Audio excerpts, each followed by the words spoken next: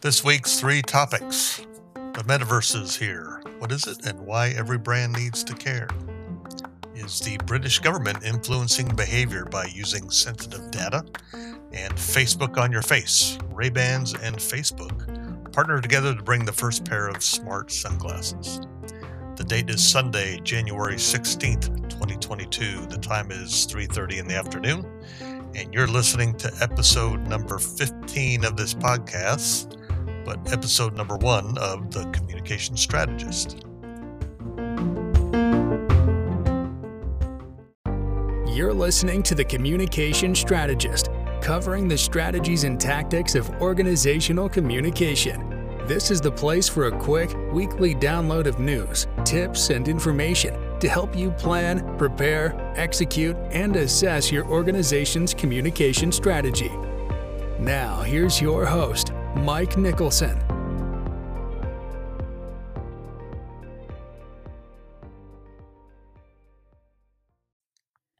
Okay, good Sunday afternoon to everyone out there, and Happy New Year. It's been a few weeks since my last recording, and I made some changes. So, most notably is I just did a name change with my website over the holiday period, and following up and changing the name of the podcast here. So, 46alpha.com was my website before. That is the military occupational specialty, MOS, of a public affairs officer. And for almost my entire time in the military, I had the URL and the handle 46 Alpha on most of my social media sites.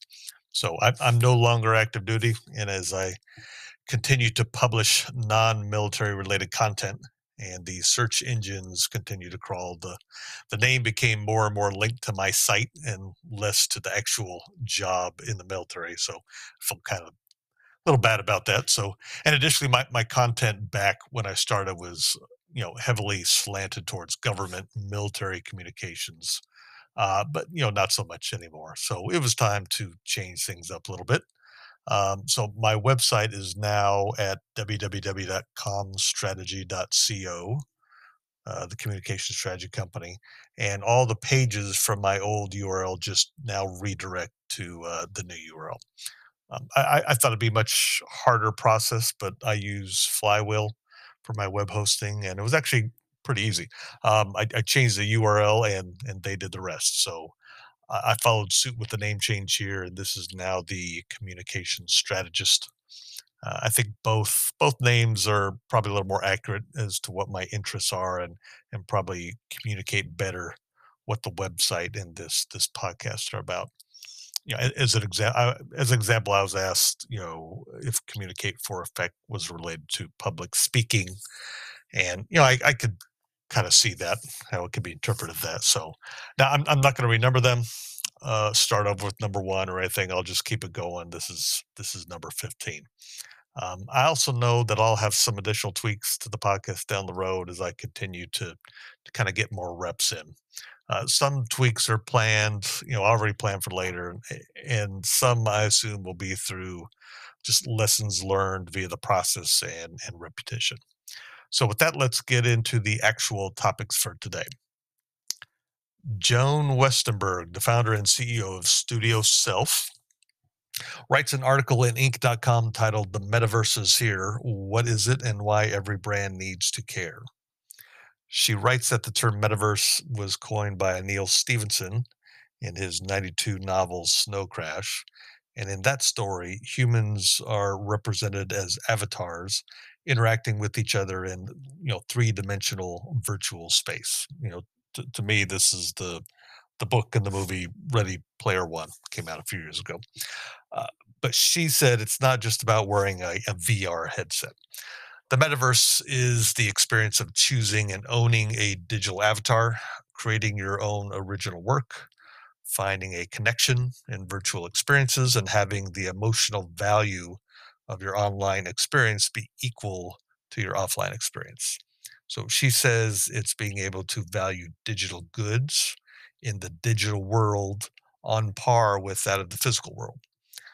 There's already blurring between the digital world and the physical world, gaming, lending money, e-commerce, and NFTs, where you have virtual positions and take ownership of an item, in a virtual world. She cites platforms like Discord, which is a chat and gaming app. Uh, they're becoming a part of the metaverse. I know Discord because my kids, they're on Discord. Uh, Discord is providing the environment, but it's not just for gamers really anymore. It's entertainment, socializing, and having spent the last 1 2 years in a COVID environment, I was glad that both my kids had platforms like Discord to keep socializing with peers, even if it wasn't in a physical space.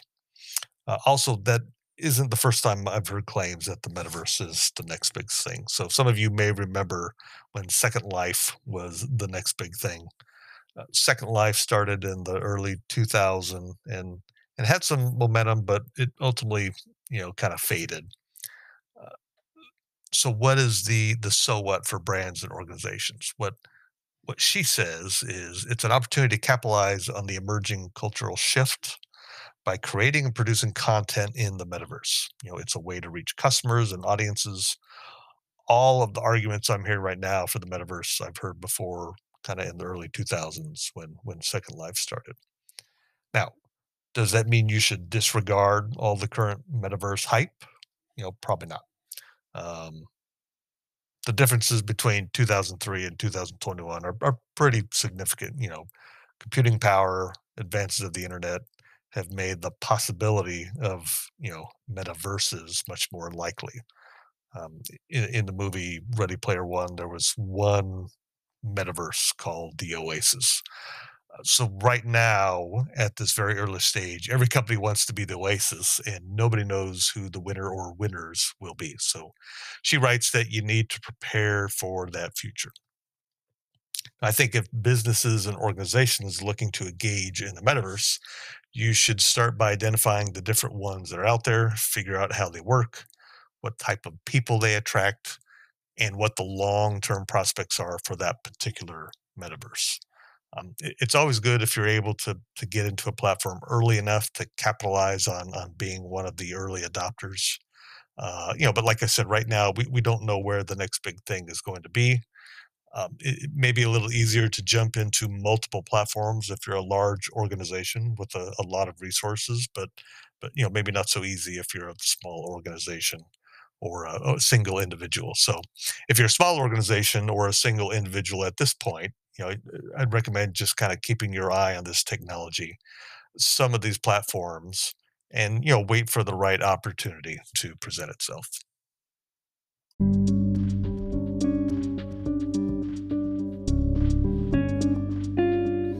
An article in The Guardian talks about how British national and local governments are using targeted ads on search engines and social media to, quote, nudge behavior. What they call sensitive data is really the same data that digital marketers use to target their products to a specific audience. It says, a new form of influence government, which uses sensitive personal data to craft campaigns aimed at altering behavior, has been supercharged by the rise of big tech firms.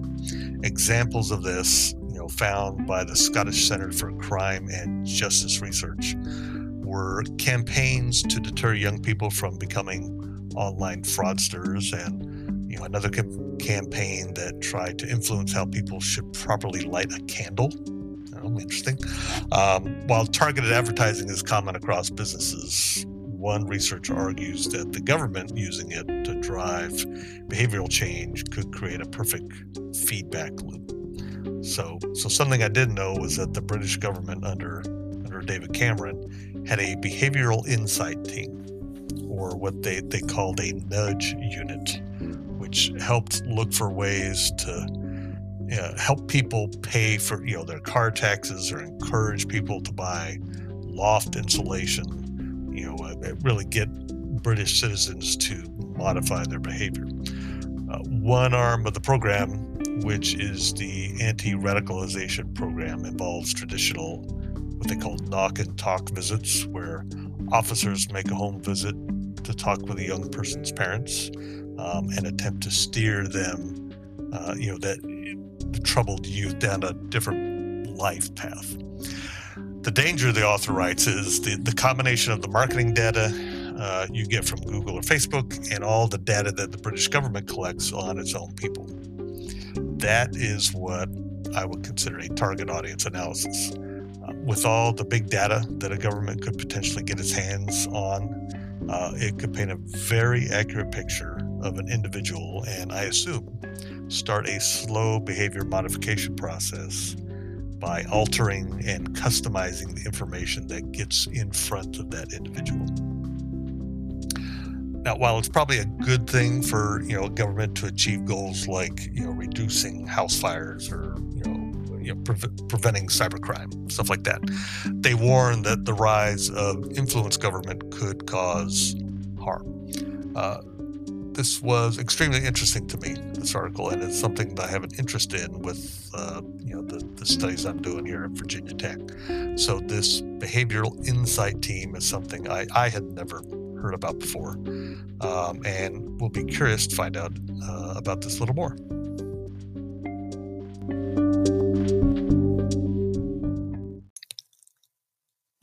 Finally, in the world of tech, and on a similar line of thinking as the two previous articles, Facebook and Ray-Ban have teamed up to create a $300 pair of smart glasses. The glasses have two front-facing cameras for capturing video and photos. They will sync with your camera roll app, and you can take photos and videos either by touching the sides of your glasses or hands-free saying, hey, Facebook, take a video. Now, these are not augmented reality glasses, but they are, what I'd say, a step in that direction. If you remember, several years ago, Google came out with the Google Glass, which was an odd-looking pair of glasses that had a computer on it, but it did give you, augmented reality. These glasses look more like a typical pair of Ray-Ban sunglasses with two tiny holes in the corners where the cameras are located. You charge them by putting them in the sunglasses case, and Facebook says the battery will last up to about 6 hours of intermittent use. The author of the article gave them a try and says they feel like a normal pair of Ray-Ban sunglasses, and I'd say they're relatively affordable, starting at $299 and up to somewhere around $379. In addition to Google Glass, Snapchat also had a pair of photo-taking sunglasses a couple of years back. Those glasses received some press, but they also kind of faded away. One reason potentially could be because they were like bright yellow and absolutely hideous looking. These, on the other hand, look really just like a regular pair of sunglasses anyone would be wearing at the beach. The question is, with all the media coverage of people disagreeing with Facebook's privacy policies, will consumers be comfortable buying a pair of sunglasses and having Facebook on their face? There's probably a lot of people that would like to be able to rapidly take pictures and videos by touching their glasses, not having to pull out their phone. But do they want it so badly that they will conveniently forget about Facebook's privacy issues? So, don't know. I'll be honest, I kind of like them, but won't get them just yet. I'll wait a little longer and kind of see how they work out before dropping $300 on a pair. So that's a wrap for number 15. I will try and get back into the routine for this year. If you have any comments or questions for me, just go to comstrategy.co and shoot me a note. Thank you again for listening. I'm Mike Nicholson, and I will see you again next week. Thanks for listening to The Communication Strategist. Be sure to subscribe on iTunes, Spotify, Google, or wherever you like to receive your podcasts. You can find the show notes for this episode and more at www.comstrategy.co.